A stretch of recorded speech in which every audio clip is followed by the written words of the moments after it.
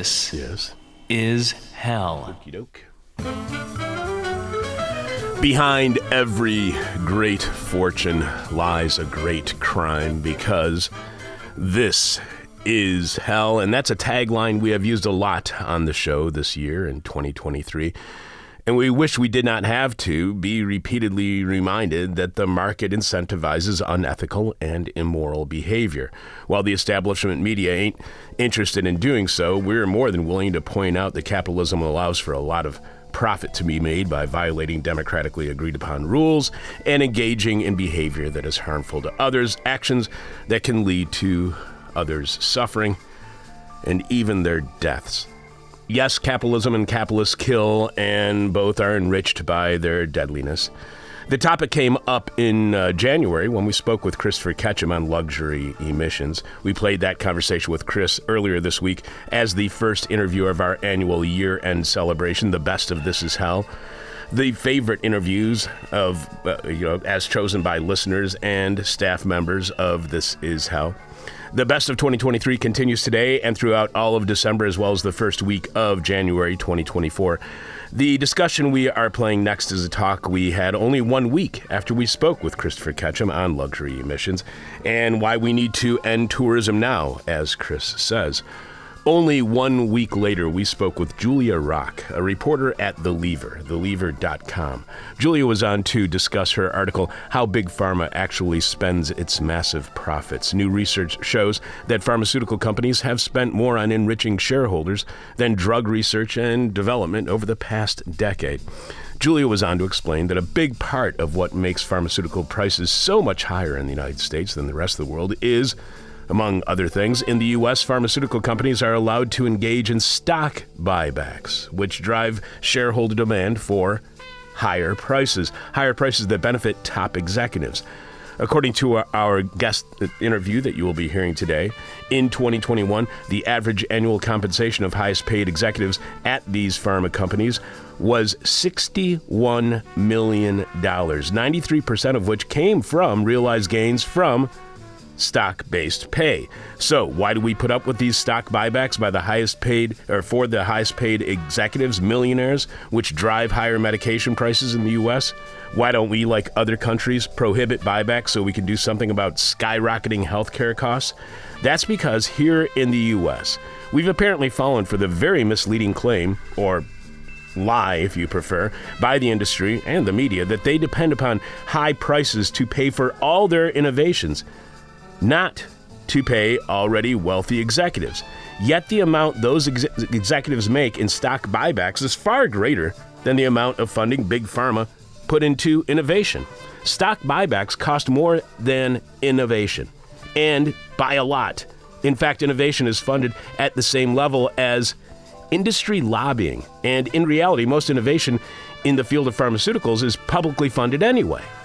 So the lie that drug prices are high because Big Pharma innovates the medicines they manufacture and distribute is nothing more than cover so the rich can get richer, while the rest of us choose to either have our bottom line suffer or our lives. I am your bitter, blind, broke, gap-toothed radio show, podcast, live streaming host Chuck Mertz. Producing is Will Ippen. Will, how's your week going so far? So far, so good. It's the last week of the semester. Oh, hot damn for you. Oh, I know. It's going to be a great time in a few days when all those beautiful research essays come in. Yeah, that's what I was going to say. So after the term is over, don't you still have like another week of work to do? Yeah, pretty much. So, it'll just be grading for about a straight week, but I don't have to be any place at a scheduled time other than this show. So that'd be great. And then how much time do you get off between semesters? I think it's about 5 weeks. Oh, wow. That's fantastic, so man. Yeah, usually the spring term starts around MLK Day. And sitting in with Will Ippen today is Rebecca Ridenour. Rebecca, welcome, and how is your week going so far? Oh, it's been all right. Going in for job interviews myself. What was the most recent, you don't have to tell us the place, but what was the type of job, the last one that you interviewed for? It was a server job. Oh, really? Yeah. Good luck with that. Thank you very much. You'll get good tips, I swear, I know it.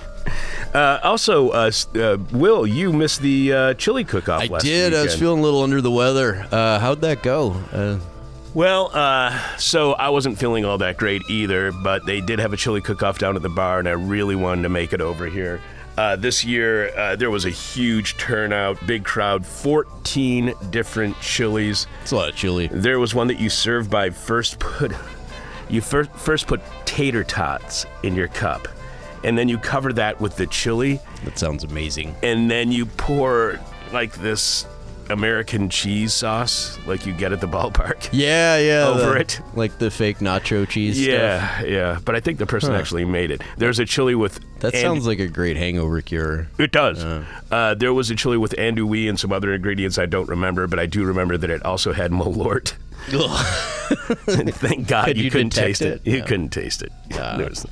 There was one with pork roast, another that claimed to be stupid hot, but was not. And there was a quote. This is really disgusting, and so I want to apologize to everybody who's listening. And if you're a vegan and want to turn down your radio or computer or phone or whatever for the next few seconds, there was a quote-unquote chili that had meatballs made of camel meat, and they were floating in a sauce made partly of pig's blood. Whoa. Thank you, Rebecca. That was the correct response. Which was not as bad as it sounds, because it could not have been as bad as that sounds, because that sounds god-awful. So it was better than I thought it was. Where do you get pig's blood? But first of all, that is a good question. Or camel meat, for that matter. Well, camel meat's 2 doors Yeah, I down was over gonna here at say, Farm we're- City. They have we're a on sale right Devon. now at $2.50 a pound, actually. Hey, all right. You can get camel milk there, too. You can get most of the parts of the camel over there. But where do you get pig's blood? I have no idea. And the person who made this soup, or chili, I would not want to ask them where they got pig's blood from. I would hate to know what the answer to that question is. It's just, I got a guy. Exactly. It fell off a truck. But Wilmore, that's what I asked the guys across the street at a grocery store.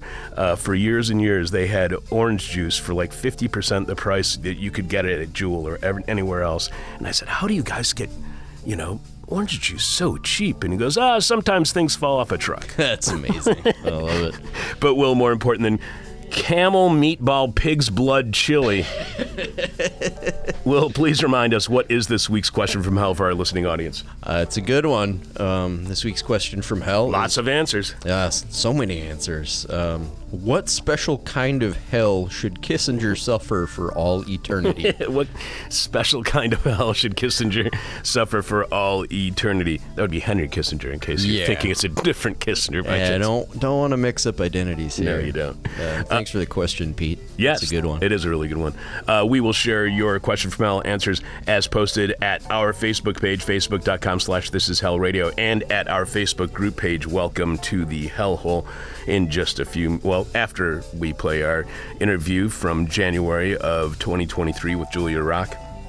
The person with our favorite answer to this week's question from hell wins your choice of whatever This Is Hell swag you want. You can check out all of our merchandise right now by going to thisishell.com and clicking on support. You can leave your answer to this week's question from hell at our Facebook page, facebook.com/thisishellradio. You can tweet it at us on X at thisishellradio. You can post it on our Patreon page if you are a subscriber at patreon.com/thisishell, or in our Discord community, or you can just email it to us at chuck@thisishell.com. But we must have your answer by the end of this week's show, when we are announcing this week's winner.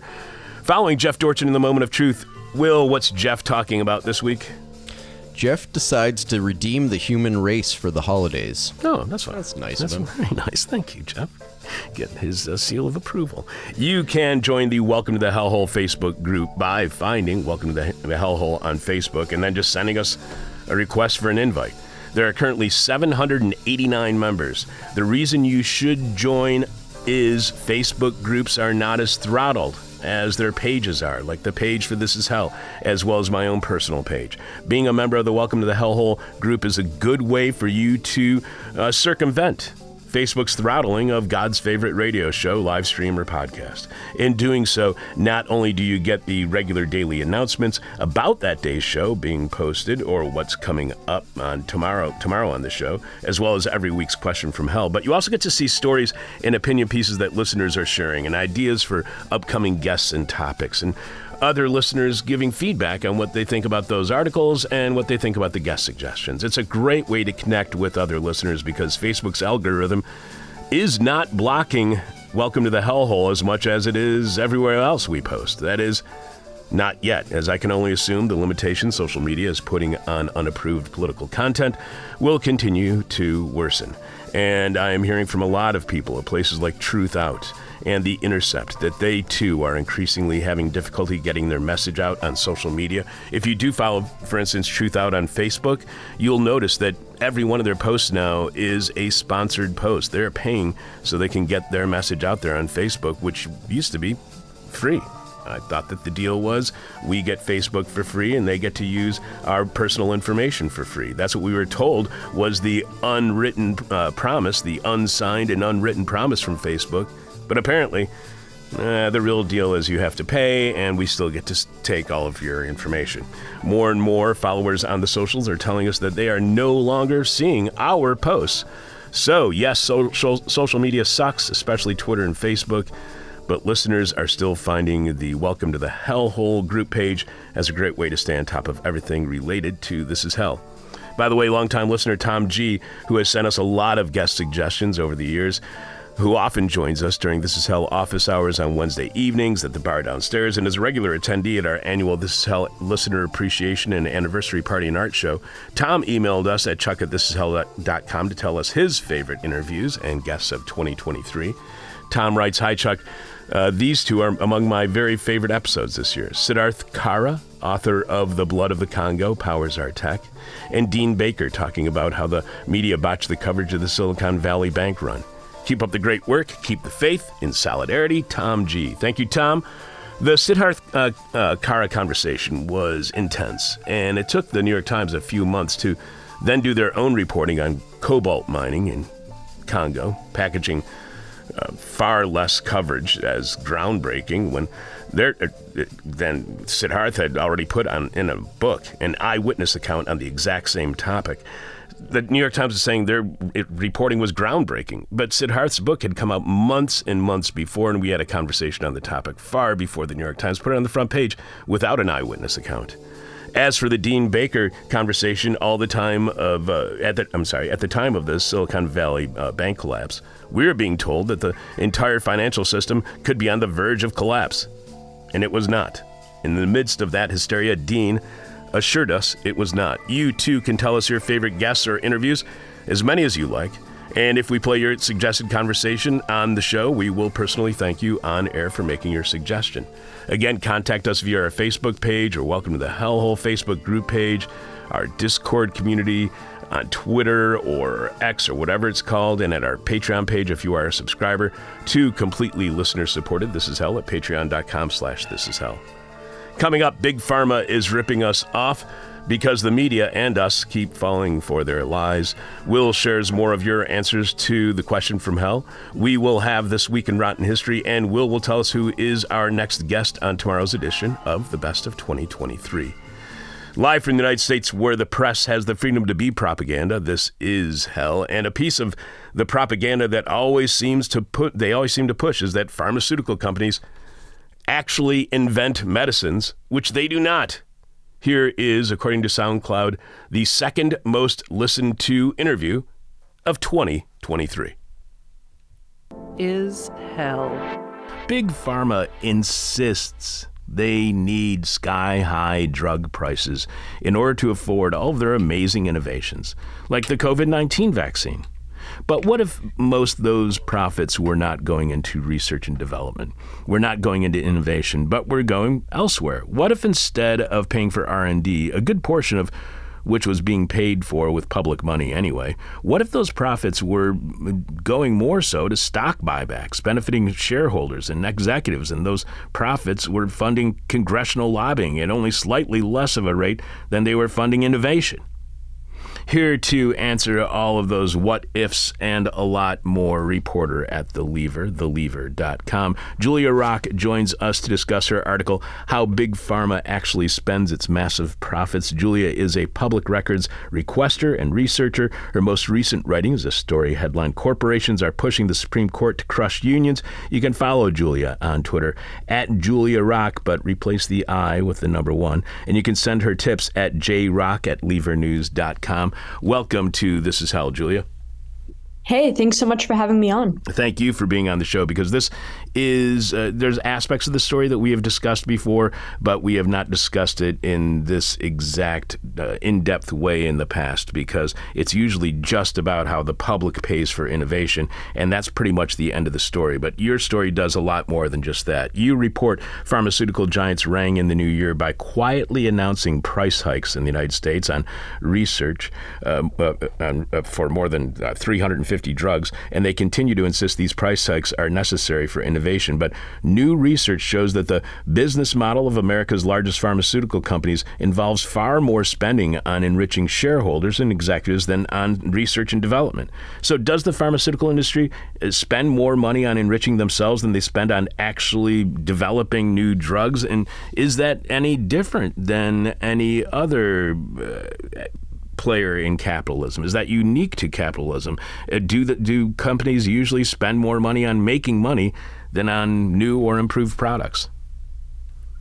Well, these are a lot of big questions, but to start with pharma, I was looking at a study which found that the industry, I think that, the 14 biggest companies in the industry spent far more on returning money to investors, shareholders, than they did on research and development. And part of that, as you noted in the introduction, is that the executives who are sort of making decisions about how much money to return to investors rather than invest in research and manufacturing are themselves enriched by stock buybacks and dividends. So between the period that the study looked at, 2012 and 2021, far more money, $747 billion was spent on buybacks and dividends than on research and development. So is that unique in capitalism to have corporations like here we have in Big Pharma not reinvesting in their own company, only investing in profits? Is that unique? Because if that is not unique, if that is something if that's something that's happening across economic sectors, then our future doesn't look great for innovation. Yeah, I mean, this is something that is absolutely happening in other sectors and, has been a trend over the past few decades whereby companies, aren't investing most of their money in making things, but investing it, back in their shareholders. I would say what sort of stands out about the pharmaceutical industry and increasingly is sort of coming up in other industries is that pharma companies have long said, we need to cut people off from access to life-saving drugs via high prices because it's funding research and development. And so these numbers are just far more striking in an industry where the companies have justified high prices that, again, are leaving people, without access in some cases to life-saving drugs.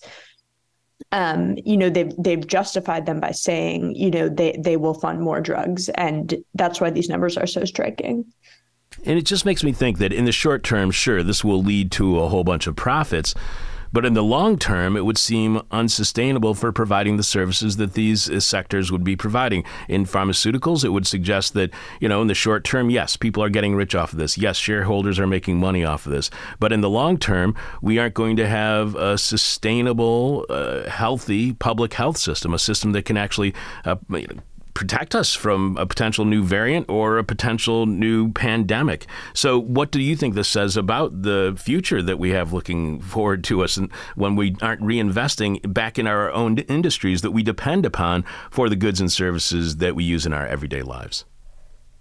I mean, as we've sort of seen over the past few years with the supply chain crisis, not investing in infrastructure, whether it's, the shipping industry or pharmaceuticals has massive consequences down the road. You had also made the point, that the government is already sort of massively investing in new drugs. We obviously saw this with the COVID vaccines. And so there is sort of an extent to which, public sector investment can sort of solve a lot of these problems of sort of directing money towards drugs that are necessary and that are going to save lives. But sort of if that's the case, if these drugs are going to be sort of massively subsidized by the government, then it sort of raises questions about why these executives and investors are still being allowed to, enrich themselves with the profits from these drugs.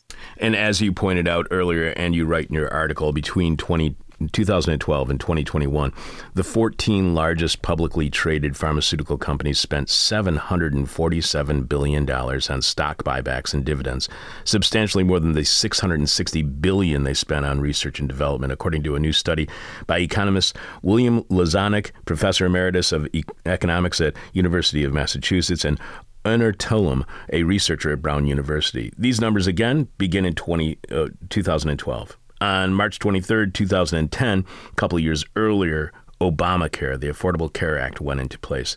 Do we have any idea of Obamacare's impact on the way in which pharmaceutical companies spend more on shareholder buybacks than they do on innovation?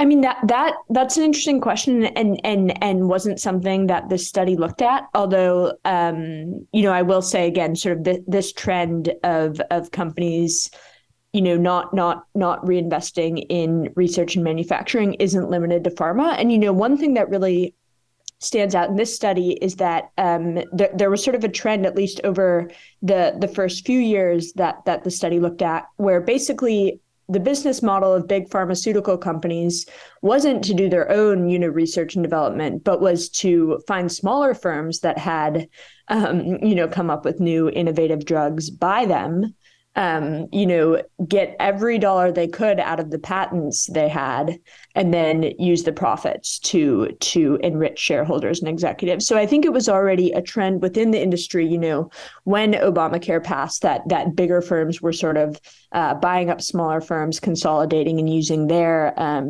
patents to juice their own profits. But of course, there's been a legislative development in the past couple of years in which the Democrats have finally passed a measure to allow Medicare to negotiate drug prices, which could and should sort of impact some of these trends. Although the measure that Democrats passed was pretty watered down after a lot of pharmaceutical industry lobbying.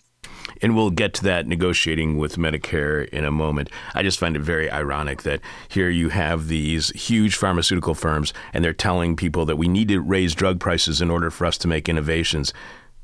And then smaller pharmaceutical firms are actually coming up with innovations and they just buy those firms up. Obviously, they don't need the amount of resources that the big pharmaceuticals are claiming that they need, or else these smaller firms wouldn't be able to come up with these innovations. The smaller firms are, prioritizing innovation. I just find that very ironic. You write of pharmaceutical companies spending more on stock buybacks than on actual research.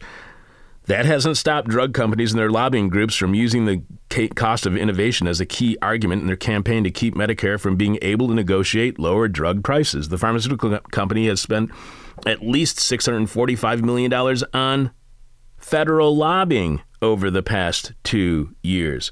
So they've spent almost as much on lobbying as they have on innovation, it seems like, to get the profits their shareholders want instead of raising prices. They could have stopped spending so much on lobbying. Or is that the only way they get those profits from stock buybacks? Is that through lobbying? Is the money that they put towards lobbying and the money they put towards stock buybacks, are they dependent upon one another? This is a good question. I'm not quite sure what the relationship there would be in terms of lobbying on drug price negotiation. I mean, I guess the point there would be that the pharmaceutical industry does not want Medicare to be able to negotiate lower drug prices because that will sort of decrease the profits of these firms and sort of therefore, the amount of money they can return to their executives and investors. I mean, the part of the government where buybacks could be restricted would be at the Securities and Exchange Commission, which legalized, stock buybacks back in 1982. And they could basically say, enough is enough with firms sort of returning all of their money to shareholders rather than, investing them in what the firms are actually supposed to do. We're going to crack down on stock buybacks. But the industry's lobbying has mostly been focused on things like drug price negotiations. As you just mentioned, stock buybacks, as you write, stock buybacks whereby companies repurchase shares of their own stocks, reducing the number of shares available and increasing the value of remaining shares, were made legal by the Securities and Exchange Commission in 1982 and have been criticized by President Joe Biden and top congressional Democrats. So do stock buybacks do anything but raise stock value? Do they raise the value of the stock without adding any real value to the product the stock represents? Yeah, I mean, the other way you'll sort of hear them referred to is just companies manipulating the prices of their own stock, which is basically what it is. There's not any any sort of like real explanation for what's happening besides the one you gave. Like, there's no sort of justification that is a little bit more innocuous. So why were stock buybacks not legal until 1982? What was the government concerned about when it came to stock buybacks? Well, so the Reagan years at the SEC were sort of a huge shift in the way that the government regulated public companies, because Reagan was very sort of into the idea that was becoming big at the time, which is that shareholders, the responsibility of companies is to their shareholders, and so. Given the explanation you just gave of stock buybacks, I think it's sort of clear why, opening the floodgates for buybacks at the SEC would sort of play into this idea that the company's responsibility is to its investors, to its shareholders. So it doesn't have any real responsibility to the public or the impact it might have on the public. Do stock buybacks, without improving the product they represent, do they raise the price for consumers and raise the profits for shareholders? Because within that framing, stock buybacks sound like nothing but a redistribution of wealth upward via the market without any product development. I mean, that's certainly one argument against buybacks. I mean, in the case of pharma here, it is clearly the case sort of that companies investing more in new drugs in research and developments would be good for consumers and the public, and that enriching investors with profits isn't helping anybody but the investors. So is there any talk of going back to pre-1982 times and making stock buybacks illegal again? So there has been some discussion in Congress about limiting stock buybacks. Legislatively, there was also, of course, in the Inflation Reduction Act, a 1% tax on stock buybacks.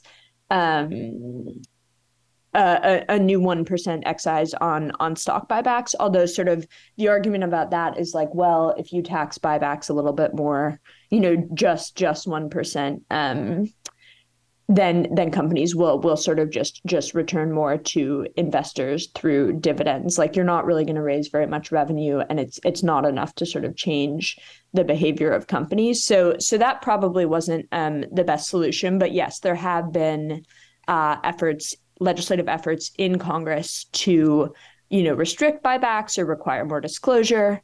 This is something that Schumer has talked about, that Bernie Sanders has talked about. So it's definitely something, that top Democrats are critical of, but nothing has really, happened on that front in this Congress.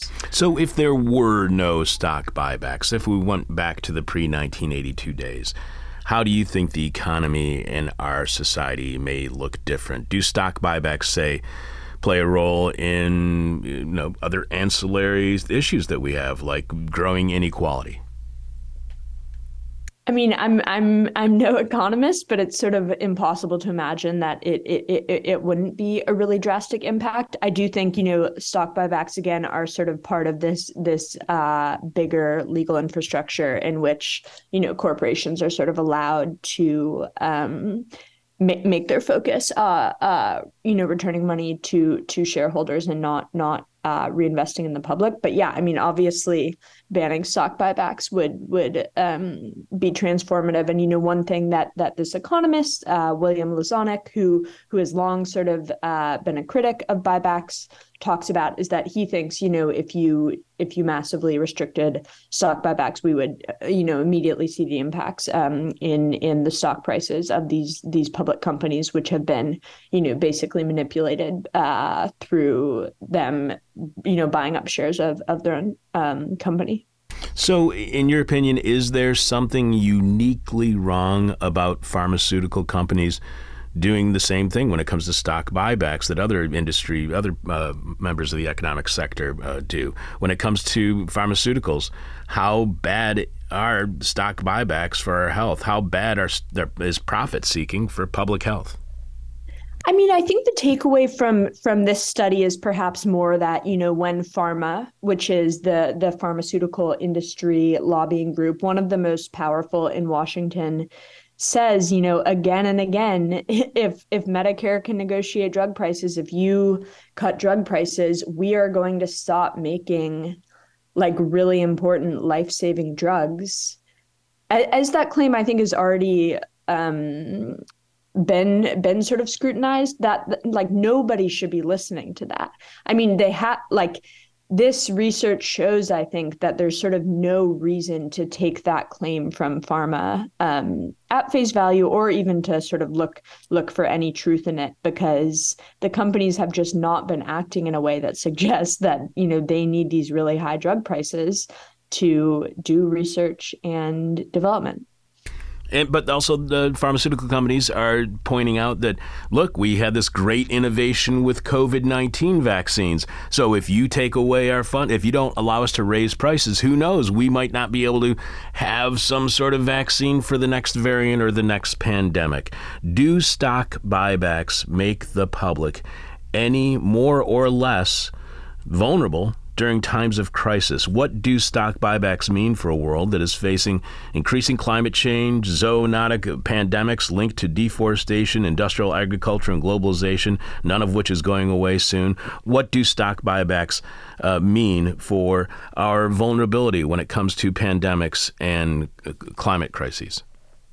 I think they mean, that the pharmaceutical industry as it exists right now is not going to save us. That's a very concise way of saying it. So our price increases are following the beginning of a crisis is the definition of price gouging. Are stock buybacks a form of price gouging, a way to have an exorbitant price, an unreasonable price that is not guided by good sense, which again is the definition of exorbitant? Do you think that this is a form of price gouging, whether it's in the pharmaceutical industry or any industry? I mean, I'm not sure I would describe it as price gouging so much as an explanation of what, our high prices are subsidizing. And, in this case, I think what it shows is that when you pay high prices for drugs, or when you can't afford a drug because it's too expensive, some already very rich person is getting richer from that. And so in that way, it's maybe a form of price gouging, or at least that's sort of the relationship this has to prices. So are prices increasing in the pharmaceutical sector far faster than they are in other sectors? And as the pandemic of COVID continues and AIDS still kills between 500,000 and 900,000 people worldwide every year, with innovations being made in drugs for both diseases, shouldn't drug companies be experiencing record high profits via price hikes as demand skyrockets? I mean, what's wrong with drug companies raking in profits when they are called on during times of crises? I mean, that's sort of a political question. I think the the problem with any industry raking in a lot of profits is just that there's already sort of massive wealth inequality. And this is, as you pointed out earlier, basically, another upward transfer of wealth. But yeah, if the question is, should the pharmaceutical industry be constituted by companies that, create something that is good for the public, like affordable, life-saving treatments and drugs, then I think, as we know, that's not really what's happening right now. And profits and money being returned to shareholders is a huge part of that story. We are speaking with Julia Rock, a reporter at The Lever, thelever.com, who joins us to discuss her article, How Big Pharma Actually Spends Its Massive Profits. You can follow Julia on Twitter at Julia Rock. Just replace the I with the number 1. And you can send her tips at jrock@levernews.com. You write that Democrats have campaigned on allowing Medicare to negotiate drug prices with pharmaceutical companies, as health programs in most other high-income countries do since at least 2006. So other high-income countries, they do the exact same thing that that many people want Medicare to be able to do here in the United States, and that would lower the prices here in the U.S. Is opposition to Medicare negotiating with pharmaceutical companies, is that in any way a partisan issue? And has it always been? Is one of the reasons that this was in place, that this did have at one time bipartisan support to not allow Medicare to negotiate with pharmaceutical companies? So in the past Congress, Medicare negotiating drug prices basically was a partisan issue. Most Democrats were supporting it. Of course, it was a couple of Senate Democrats who helped the pharmaceutical industry water down their proposed measure. But yes, in this Congress, it was basically, or in the previous Congress, it was basically a partisan issue. So you also mentioned that the U.S. is an outlier on this issue when it comes to negotiating drug prices with a national healthcare agency. And it's why drug companies have, according to a report by House Democrats, quote, targeted the United States for price increases for many years while maintaining or cutting prices in the rest of the world. So how dependent is the pharmaceutical industry overall on high prices in the United States? What happens to the global pharmaceutical industry if Medicare starts negotiating lower prices? Would that be detrimental in any way to the innovation and production of new pharmaceutical drugs globally? I mean, yeah, it's certainly an interesting question. Like, if, Americans are paying higher drug prices so that, drugs can be cheaper in other countries, is that such a bad thing?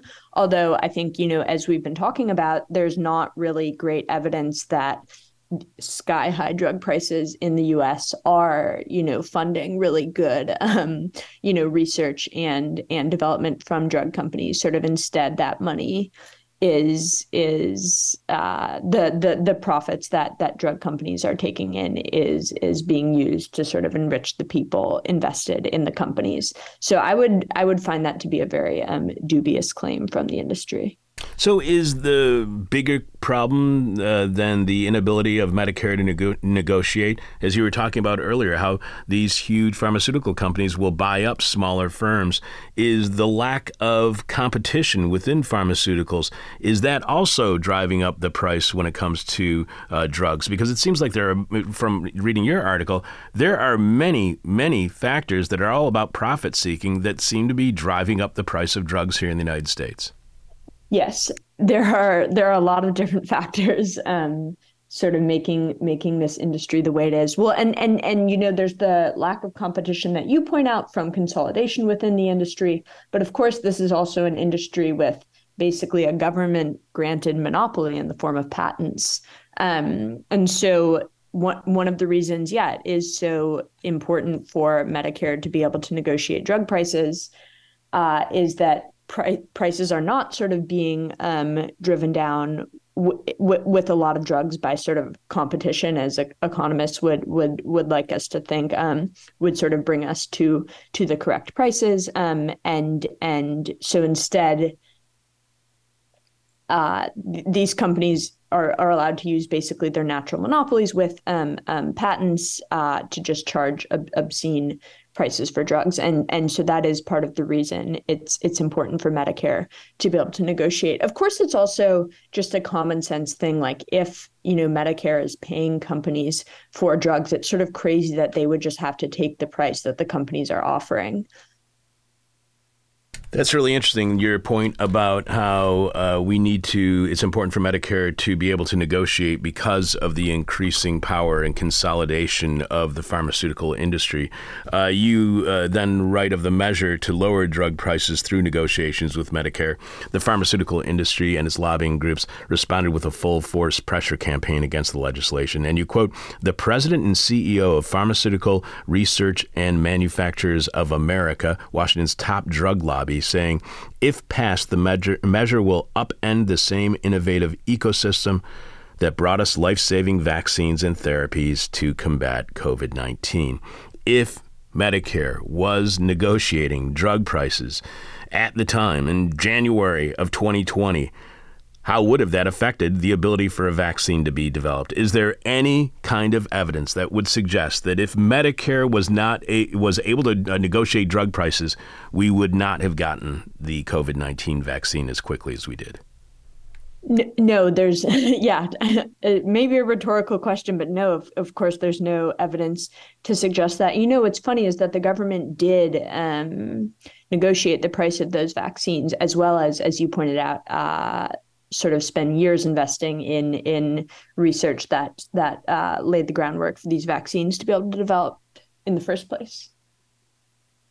So you also quote the president and CEO of Washington's top drug lobby saying, and I'm glad that you do because it gives the perspective of the industry side, saying that under the guise of negotiation, it gives the government the power to dictate how much a medicine is worth and leaves many patients facing a future with less access to medicines and fewer new treatments. Would the government, would Medicare, have complete control over what prices would be for pharmaceuticals, as is implied in the term dictate? Is that the way it works in other countries where their national healthcare systems negotiate drug prices with pharmaceutical companies? Do they dictate the prices with pharmaceutical companies? No, I don't think that negotiation of prices, outside of how the pharmaceutical industry sees it or claims it works could be called, dictating prices.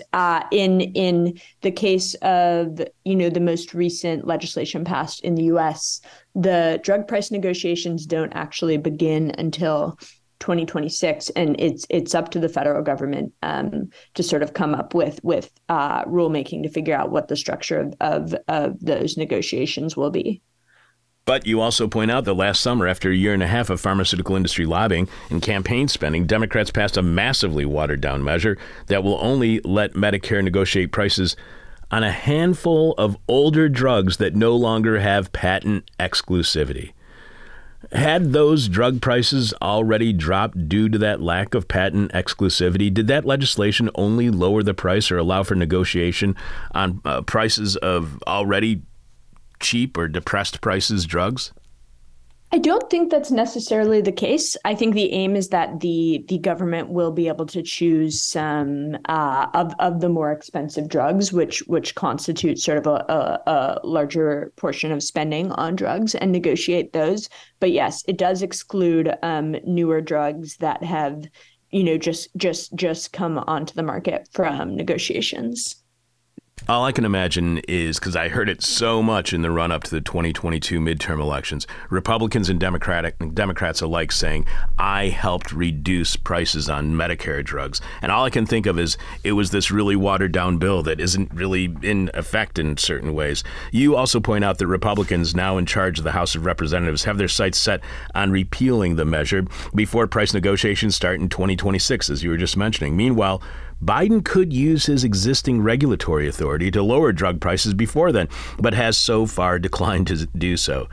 So can any president lower drug prices whenever they want through the existing regulatory authority of the president's office? Because that would seem like a no-brainer. Like, I would do that immediately upon entering office, whether I was a Republican or Democrat, because you're going to get a lot of support, especially from old people who freaking vote. So why wouldn't just any president drop the prices of skyrocketing drug prices when they have the existing regulatory authority of the president's office to lower those prices? Well, so for one, as we've been talking about, the pharma industry lobby is quite powerful. But yeah, the one of the authorities we're referring to in this piece is sort of the authority of the president to use march-in rights to manufacture drugs, and basically what that entails is the government deciding that a patented product, is not a patented drug is not being adequately produced, and sort of stepping in and saying, like, you are abusing this patent, and so we are going to manufacture this drug. And this is something that Biden has been under pressure to do from lawmakers like Elizabeth Warren, but just so far hasn't done. Just a few more questions for you. You write, most pharmaceutical research doesn't introduce novel therapies, but instead modifies existing drugs to expand their purview to new patents, further bolstering drug company profits. So producing new drugs is not what the pharmaceutical industry does. How ill-equipped is the pharmaceutical business model, if you will, in creating new drugs when they are needed, like they were with COVID? After all, we're told it was a miracle that in less than a year we had a COVID vaccine, which was first released on December 11th of 2020, around a year after the first reports of what would later be known as COVID-19 in Wuhan, China. Was it a miracle for an industry that normally is not geared to, nor does it produce many new drugs? Or is the COVID-19 vaccine just yet another existing drug simply remodified by the industry? The COVID vaccine is certainly a novel therapy. What that part of the story was just referring to is the fact that, when the industry says, fewer drugs are going to come onto the market. Look at this study that says, 2 fewer drugs will come onto the market over the next 10 years if Medicare negotiates drug prices, which is what one study said. It's not like every new drug that comes onto the market is a COVID vaccine level innovation. Oftentimes it is, as you said, just a slight modification of some existing therapy, which isn't, producing some massive good for the public, but is sort of giving the drug company another patent that they can juice. Do you believe that here in the United States, drug prices will just keep going up in a way that far outpaces drug prices in other countries, as long as Medicare does not have the ability to negotiate drug prices as national health agencies are allowed to do in other nations around the world? Will we just keep seeing drug prices going up until Medicare can negotiate with pharmaceutical companies? Well, so I think it remains to be seen, what the impact of the recently passed measure allowing Medicare to negotiate the price of some drugs will be. But yes, I think, it's certainly an industry where without sort of any restrictions on how their money is spent and how prices are set, seems to be willing to just increase prices. Why do you think we tolerate such high prices here in the United States as consumers of pharmaceutical drugs? Why do we put up with it when it seems like in other countries that we don't? Is there a sense here in the United States that there's nothing you can do about it, that it's completely out of your control to stop the rising prices of pharmaceuticals? And is there anything we can do about it as consumers? Yeah, I mean, I think why do we put up with it? I don't know if the public is sort of putting up with it by choice, but as has been the story in over the past couple of decades, the Democrats have campaigned on giving Medicare this power, and people have elected them on that promise. And then, under basically massive attack from the pharmaceutical industry, which I think I just can't overstate sort of how powerful and well-funded and aggressive their lobbying operations are, it doesn't get done. So, it's remarkable that at least some version of Medicare drug price negotiation was accomplished last year, but there's still a lot to be done in the way of implementation and sort of making sure the Republicans don't repeal the measure before it even goes into effect.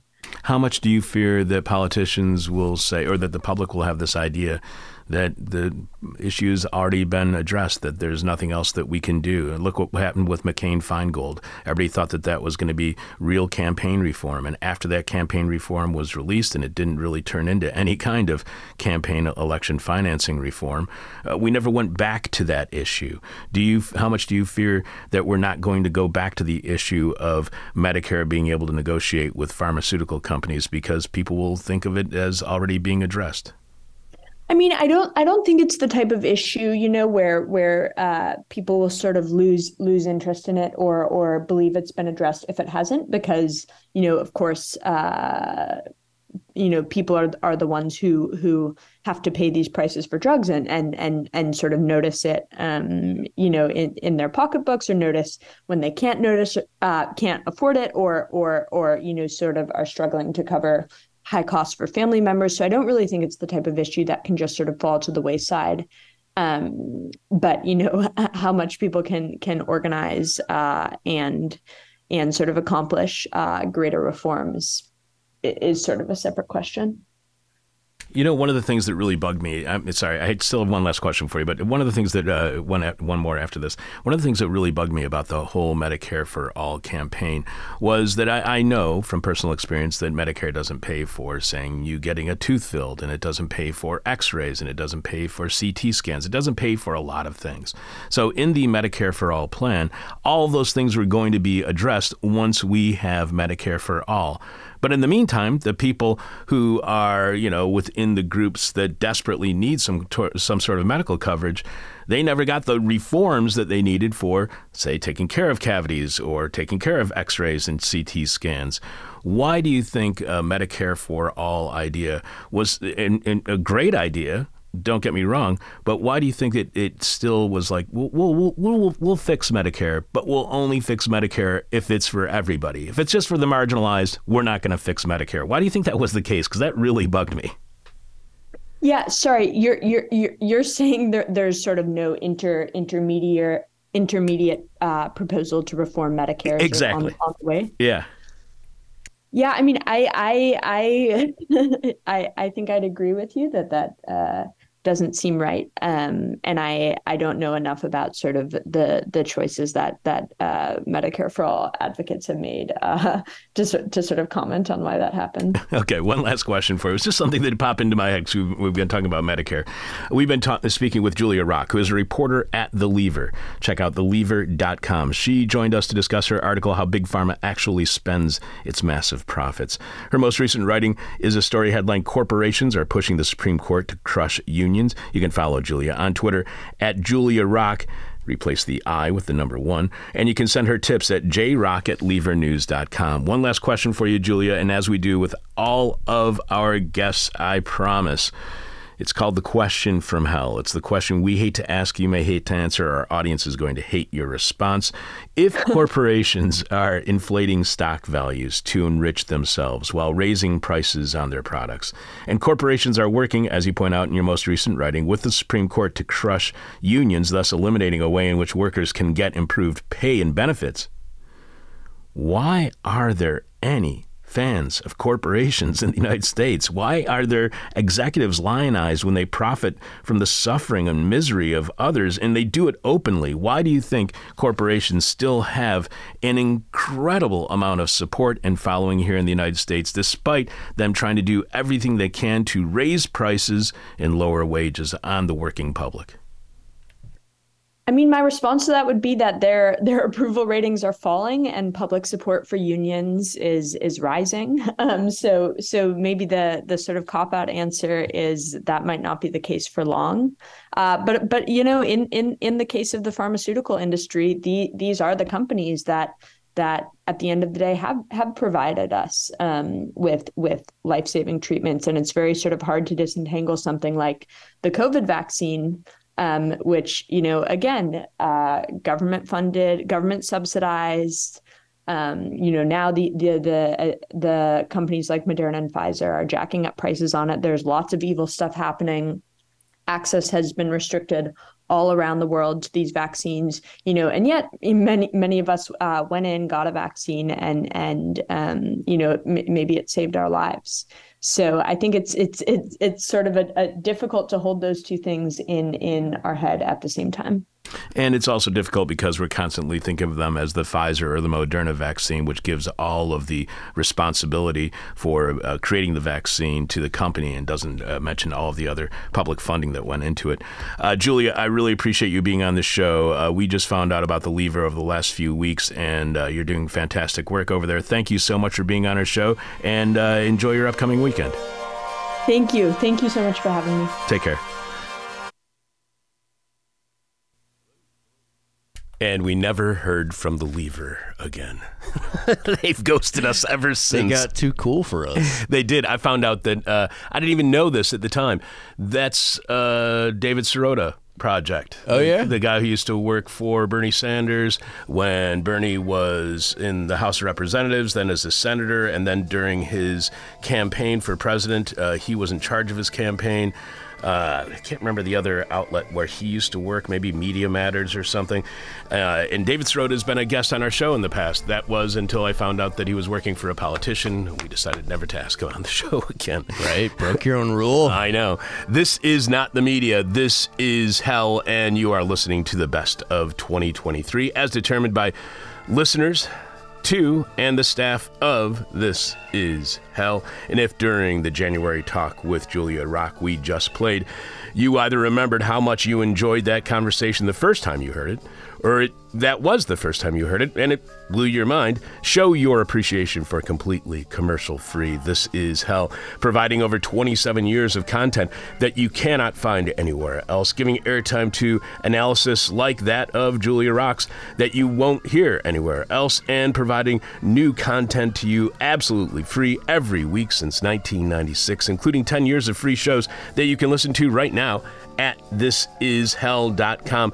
And we're doing all of that without accepting any grants or any money of any kind from any corporation. We're so nonprofit, we can't afford to be not-for-profit. So show your appreciation for all of that and help us keep This Is Hell online and on air, and assist us in our efforts to make every show we've ever done over the 27 years we've been on air available for free at our website. And you can do all that by becoming a subscriber to our bonus Patreon podcast, which happens every week on Patreon at patreon.com/thisishell, or you can show your support for completely listener-supported This Is Hell by visiting thisishell.com and clicking on support, when you can see where you can see all the ways you can support and help out your friends at This Is Hell. And we really do need your help. And a few weeks ago, I was telling you about how there was a company that was trying to get us to have as an advertiser their miracle elixir. Which, no, we're not going to do that. We're not going to have any kind of commercials or advertising on our show ever. However, they did send me like 24 vials of that weird mushroom elixir. They sent them finally. Yes. All right. And ever since then, we are now getting commercial requests on the show like crazy. So I think they sold our contact information, because we're getting like at least one every day for another fly-by-night snake oil product. Hey, this is how we make that Joe Rogan and Alex Jones money. Exactly. Start selling supplements. Selling crap that nobody wants or needs. So you said that you would try it. Yeah. All right, so I'll be bringing those vials over during office hours on Wednesday night. If anybody wants to try it, we'll be handing out something that I have no idea what the effect of is on you, or if it's FDA approved in any way, or the level of cyanide that may be in it. So you can drop. Hold harmless. Exactly. So Will, please remind us, what is this week's question from hell, and tell us how our listeners are responding, I guess, on Facebook and our Welcome to the Hellhole Facebook group pages. Yeah. There are dozens of responses. Busy. So we're going to have to 28 total. We're going to have to keep reminding people throughout this what the question from hell is. So what is the question from hell? This week's question from hell is, what special kind of hell should Kissinger suffer for all eternity? Again, this is Hammer and Hank, Henry Kissinger. Hammer and Hank. Let's see. Jeff Dorchin starts us off in his usual diction. One where he and Nixon are attached by the urethra, being boofed by devils, pumping good lord, satanic magma-like semen into their bones. Come on. Yeah. Come on. Which circulates through their ducts and lymph systems, only to explode out their eyes volcanically forever, illuminating the underworld and its horrors. And there's a whole conversation after that I will not read. Good lord. I think all those are radio-friendly words, though. I think they are, actually, Yeah, yes. that's an Seaman is just like a sailor. Yeah, that's right. An able seaman. That's right. Carrie D replies, he should suffer the consequences of his own policies, of course. Okay. All right. I know you're going to carpet bomb him right now. Yeah. Without telling anybody. By the way, I'm very proud of the image that I found for the question from hell. It's a picture of the Oval Office and the three people who are at the president's desk. There's Richard Nixon sitting there. Across the desk from him is Henry Kissinger, and joining them in conversation, all of them with huge smiles on their face, is John Wayne. Oh, is that John Wayne? Yes, and so all three of them are burning in hell right now. Yeah, the Duke. Yeah. What else do you got? All right. Let's see. Criage Yes. A replies, see and listen to all the victims of his cynical policies without any chance to speak or look away. No, that's harsh. That is harsh. That is some really harsh stuff, Criage. I hope you're going through some good things right now. Allison H replies, maybe he should be in a beautiful countryside field eternally having 70s style press microphones feed into his arse and travel backwards through his digestive system until they eventually make in up his esophagus, and he subsequently is always on his hands and knees having to puke up and bury those mics in holes. Wow. When they come out his mouth. Jesus. Then they are unexploded bombs, and everyone he's ever loved is there trying to walk up to him, and they're stepping on bombs. He's buried, and he just has to watch forever, getting reamed, having his guts ripped up to bloody shreds, puking, watching his loved ones die in front of him for something he knows all his fault but has no power to stop, ever. Sensing a theme here. Rebecca, I want to apologize for our listeners and everything that has happened on the show, beginning with the camel meatballs and pig's blood and leading to this. I thought yesterday's human centipede answer was going to be the worst of all of them, but apparently that is not the case. All right, keep going. All right. Riley C. replies, Watergate tapeworms. Tickles. That's a good one. I'm sensing a digestive theme. Also a teacher, by the way, in the Milwaukee public school system. See, Right he's on. got that going for him. Shape those young minds. Yes. Martin F. replies, he gets treated like Sisyphus or Prometheus every day for all eternity. He relives that episode of The Simpsons where he drops his glasses in the toilet. That one I like. Yeah, that's good Constantly stuff. dropping his glasses in the toilet is pretty hot. That's pretty great. Jack B. replies, he has to have sex with one of those animals with a barbed penis forever. Wow. Wow. Oh, man. Again, thanks to Pete Velavanis for writing this week's question from hell. Really appreciate it, Pete. And that question from hell is, what special kind of hell should Henry Kissinger suffer for all eternity? Marguerite H. replies, meeting every loved one of the people he directed to be murdered over and over again. Well, very succinct. Yeah, succinct. From the person who runs the hothouse. Thank you very much. Right on. Dan K. replies, continuously murdered for all eternity while listening to realpolitik bromides on the necessity of his death. That's pretty hot. That's good stuff. The necessity of his death is so great. Jen D responds, trying to eternally navigate the U.S. healthcare system while working a variety of part-time jobs with no benefits. I feel seen, Jen. Wow. Raphael B posted a video I have yet to watch. No, I don't even want to know if I want to watch a video. See a Monty Python thumbnail there? Okay. Yeah, it looks like it's from the rip-off album. Okay. June P replies, Henry who? That's a special hell right there. Yeah, he would hate that. Yes, he would. Jack B replies, which episode will this be airing on? P.S. My response is earlier in the post. Oh, yeah, Jack B. Yeah, it sure is. See how short my memory Look is at reading that. these? What's going on? All right. So Because you're trying to erase everything that you just read. trying to power wash my brain up. Yeah. So that was Welcome to Hellhole? That was the Hellhole. Okay, so Yeah. let's go to the Facebook page, do those, and then we'll move on. All right. Andrea J replies, he gets a consequence for his actions. Neil C replies, Agent Orange enemas. Oh, Ugh. Neil. But thank you for all the support. Fabio replies, cashier duty at McDonald's in Vietnam.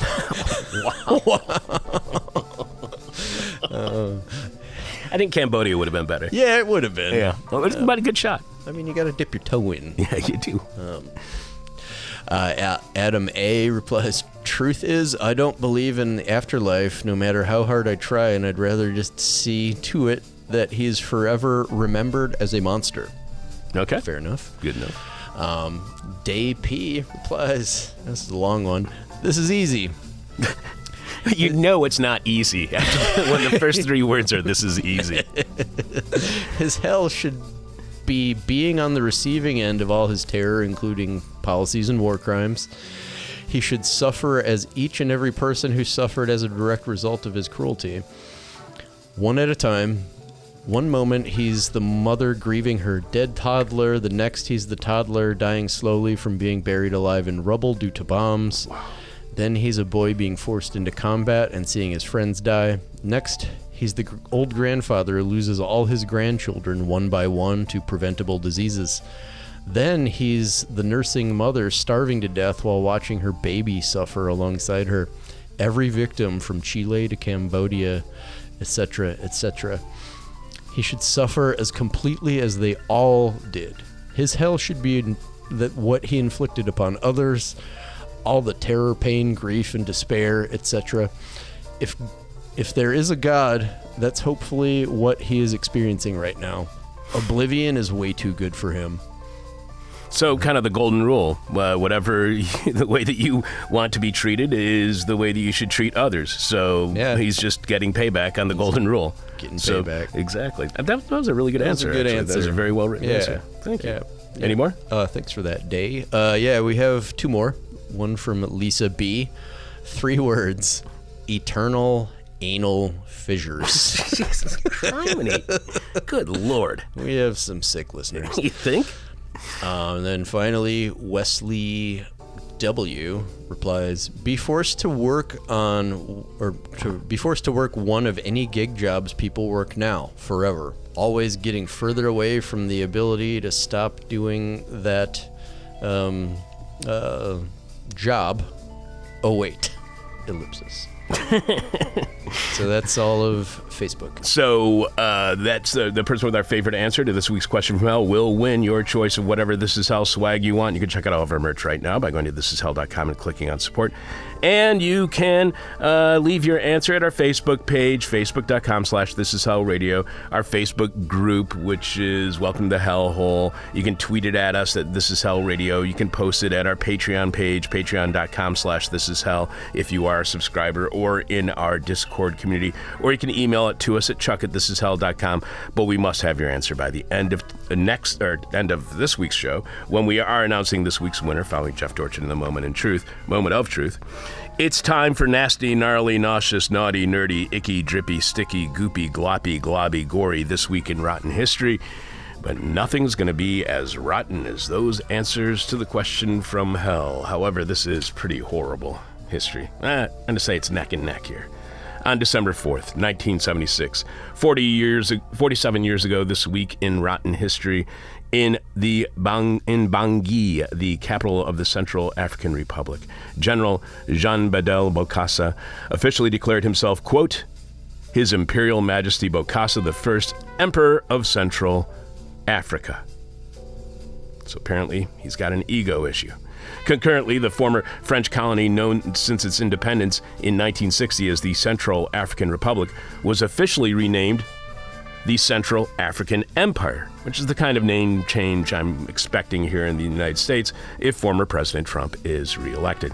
Bokassa, who in his youth had fought with the French against the Nazis in World War II, had also served in the government of David Dacko, who had become first president of the new nation with the support from the French government. Dacko had relaxed government regulation of diamond mining while accepting friendly relations with the People's Republic of China. But in 1968, using the threat of communism as an excuse, Bokassa overthrew Dacko, canceled the country's constitution, and dissolved its National Assembly. So Bokassa both fought Nazis in World War II, engaged in communist fear-mongering while overthrowing democracy. This guy hated any form of government outside of the one where he ruled it like an emperor. He also took over the diamond game and went on to run a brutal and corrupt military dictatorship while showing increasing signs of megalomania. Yet he managed to maintain diplomatic relations with several countries, especially France, which sent the equivalent of $22 million in aid. And France supporting some freak who wants to be an emperor is not at all surprising. Bokassa spent that entire amount, the $22 million in aid from France, almost 1/3 of his impoverished nation's annual budget, to fund a lavish coronation of himself on December 4th, 1977, 46 years ago this week in rotten history, and exactly 1 year after the proclamation of the so-called empire.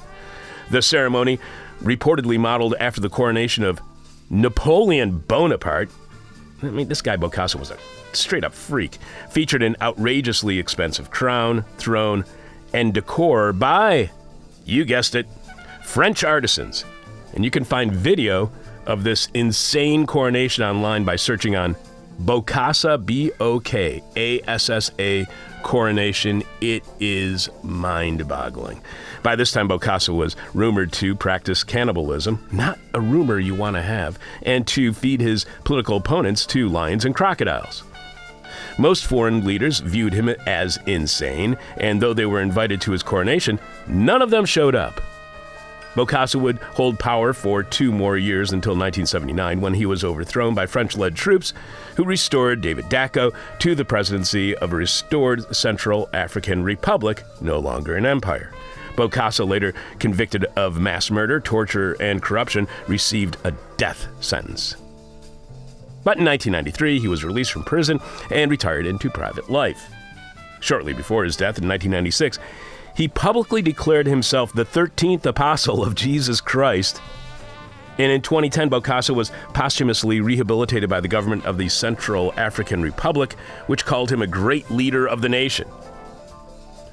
The rumor is that Bokassa intimated to another diner at his coronation that the delicious meat they had just eaten was, in fact, that of a human. And now that camel meatball pig's blood chili doesn't sound so bad. Now that's rotten history, and this is Hell. Will, who is our next guest here on the Best of 2023? Our next interview to be featured during our Best of 2023 series is our talk with Stefania Morizzi on her book, Secret Power, WikiLeaks and Its Enemies. So Stefania Morizzi tomorrow. That is the most listened to show according to SoundCloud in 2023 here on This Is Hell. And we thought if we want to be democratic about this process, the interviews that were listened to the most by you should be the ones that we play during the Best of 2023. That's what we've been playing this week. The 3 interviews that we have played are the top 3 most listened to shows in 2023 according to SoundCloud.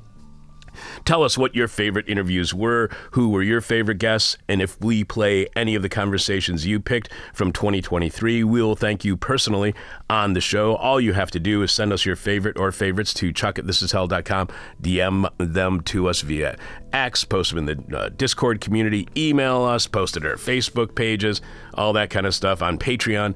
And if you do post a suggestion that we use for the best of 2023, again, we'll thank you personally on air. We also hope to see you all on Wednesday, December 20th, Winter Solstice Eve, for the annual This Is Hell Holiday Office Party, which will be held during our regular scheduled office hours at Carrie's Lounge, 2251 West Devon Avenue, beginning around 6 p.m. that evening. And yes, This Is Hell office hours are happening this week on Wednesday evening, as they do most every Wednesday evening, except when I'm out of town or homesick. And so far, I have neither of those things on my schedule for this Wednesday.